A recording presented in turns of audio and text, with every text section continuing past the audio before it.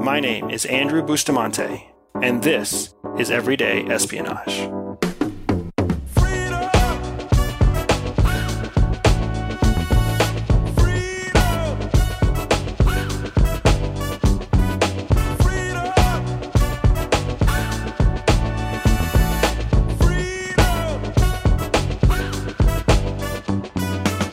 I recently returned to the U.S. after spending a year abroad with my family.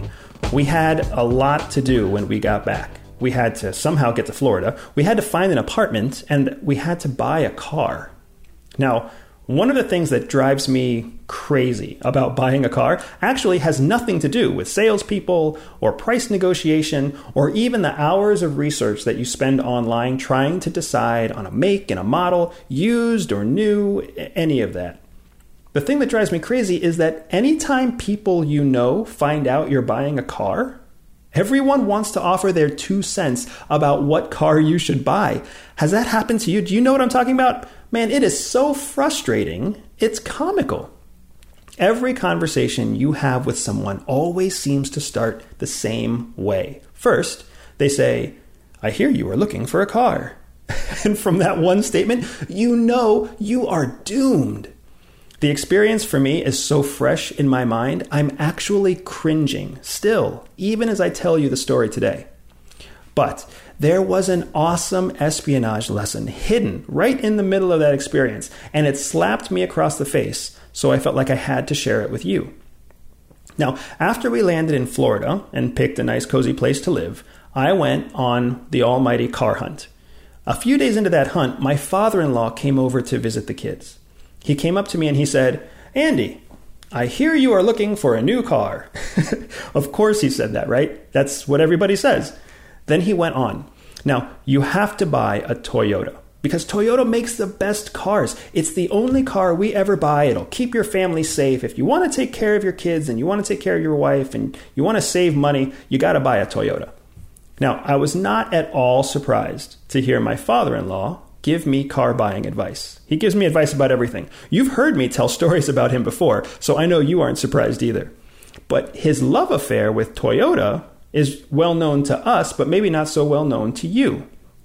What's funny is that he has no logical reason to like Toyota as much as he does. I mean, he doesn't understand cars. He has technically only ever owned 2 Toyotas in his entire life, and both of them he's only owned in the last 10 years. And the guy barely drives anywhere. You see, the reason he loves Toyota is because he loves Japan and all things Japanese. And Toyota is Japan's largest car maker.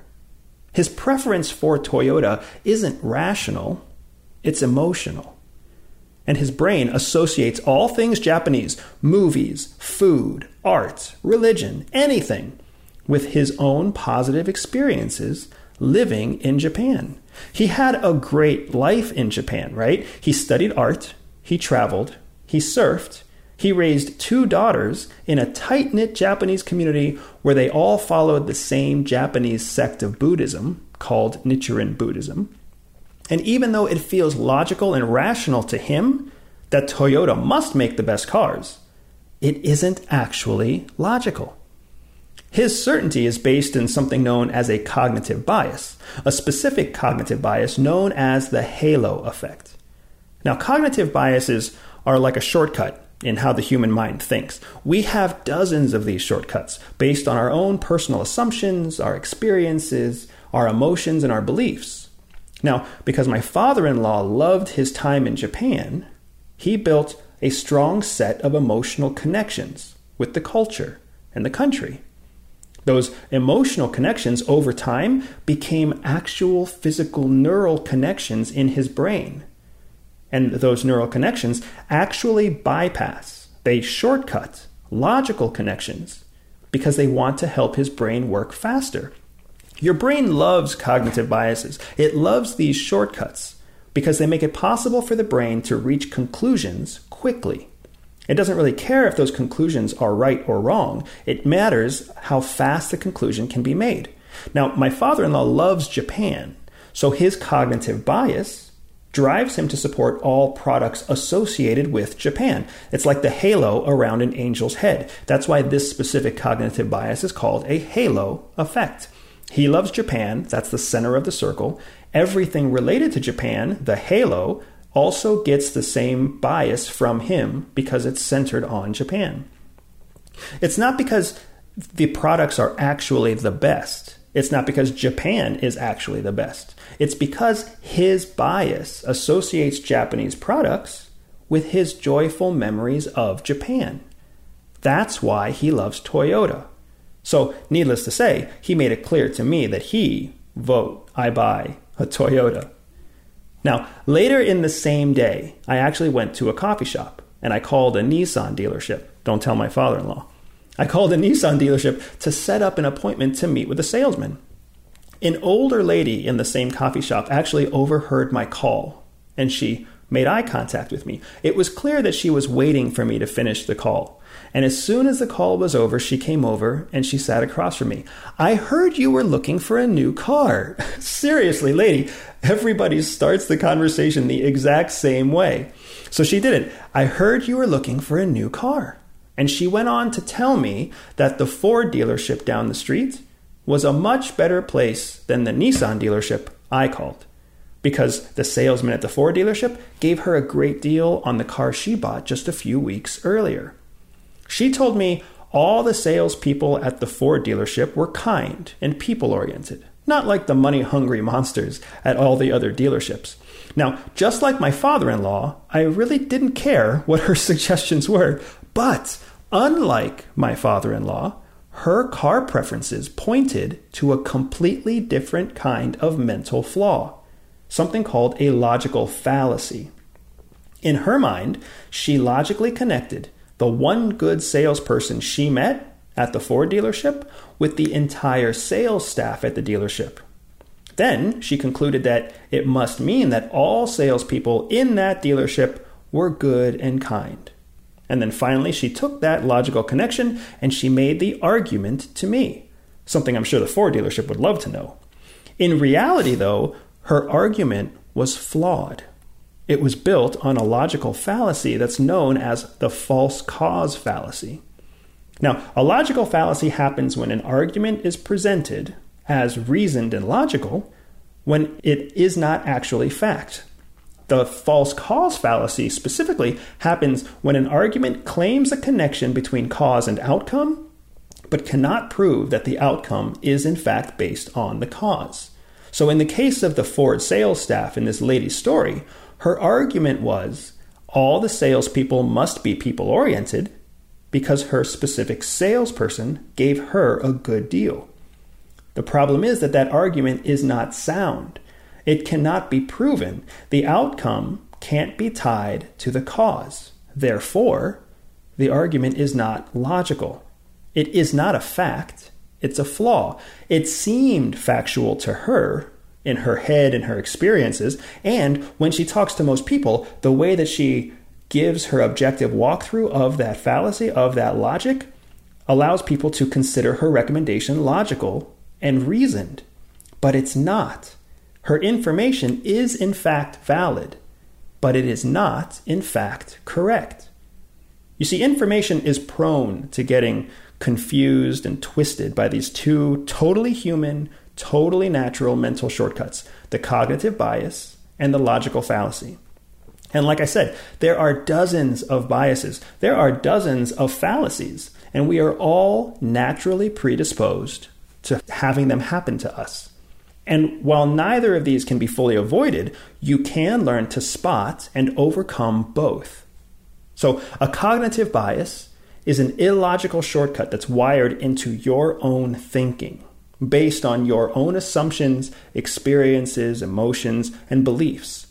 If you have a thought and simultaneously feel an emotion, there's a good chance you are immediately experiencing a cognitive bias. During the elections, headlines and attack ads actually rely on your cognitive bias to drive your vote. They want an emotional reaction. A logical fallacy, on the other hand, is an illogical argument that someone else makes that appears to be reasoned and sound even though it isn't. Logical fallacies can happen accidentally, like it did with the lady who was talking to me, or it can happen on purpose, which you will see during every presidential debate and public address this election season. Now, you have learned about false calls today. So, over the next few weeks and months, you will start to see it over and over again. You'll find dozens of logical fallacy examples if you take a look at the past elections. Every piece of information you encounter every day is either coming from your experience or someone else's experience, which means every piece of information is prone to a bias, or it's prone to a fallacy, or it's prone to both.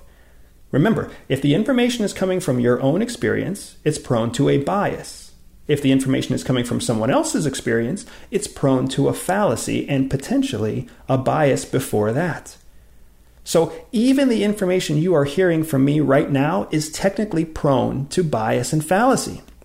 That's what's so important to understand about bias and fallacy and information. If you want to master information, the first thing you have to do is recognize all information you come in contact with has a background in bias or fallacy. That's the way to approach the information. Don't trust it right from the beginning. Always recognize there's a bias or a fallacy just one step back. Now, when you recognize that bias and fallacy are at play, what you do is you give yourself much needed space to stop and think before you reach a conclusion. So think about it. My father-in-law didn't want me to stop and think when he recommended I buy a Toyota. He wanted me to go out and buy a Toyota. The lady I met at the coffee shop didn't want me to stop and think before I went down the street to go talk to the Ford dealership. She wanted me to just change my plans and go talk to the Ford dealership. That's how information works. When someone talks to you, when a news broadcast talks to you, when a social media influencer talks to you, they don't want you to stop and reflect on their information. They want you to act on their information. When you understand bias and fallacy, it gives you the space to keep from falling victim to incorrect, incomplete, or just plain old fake information. That way you can find the facts that matter the most to you. And that is Everyday Espionage. Everyday Espionage is dedicated to one thing: educating everyday people. I know that not everyone will listen, but those who listen will learn. If you learned something new today, click subscribe, review, and share the podcast with a friend. Find me on social media at Everyday Spy or on my website, everydayspy.com. If you are up for a special challenge, visit everydayspy.com/operations and join me for an authentic spy training mission. And above all else, remember that knowledge is freedom.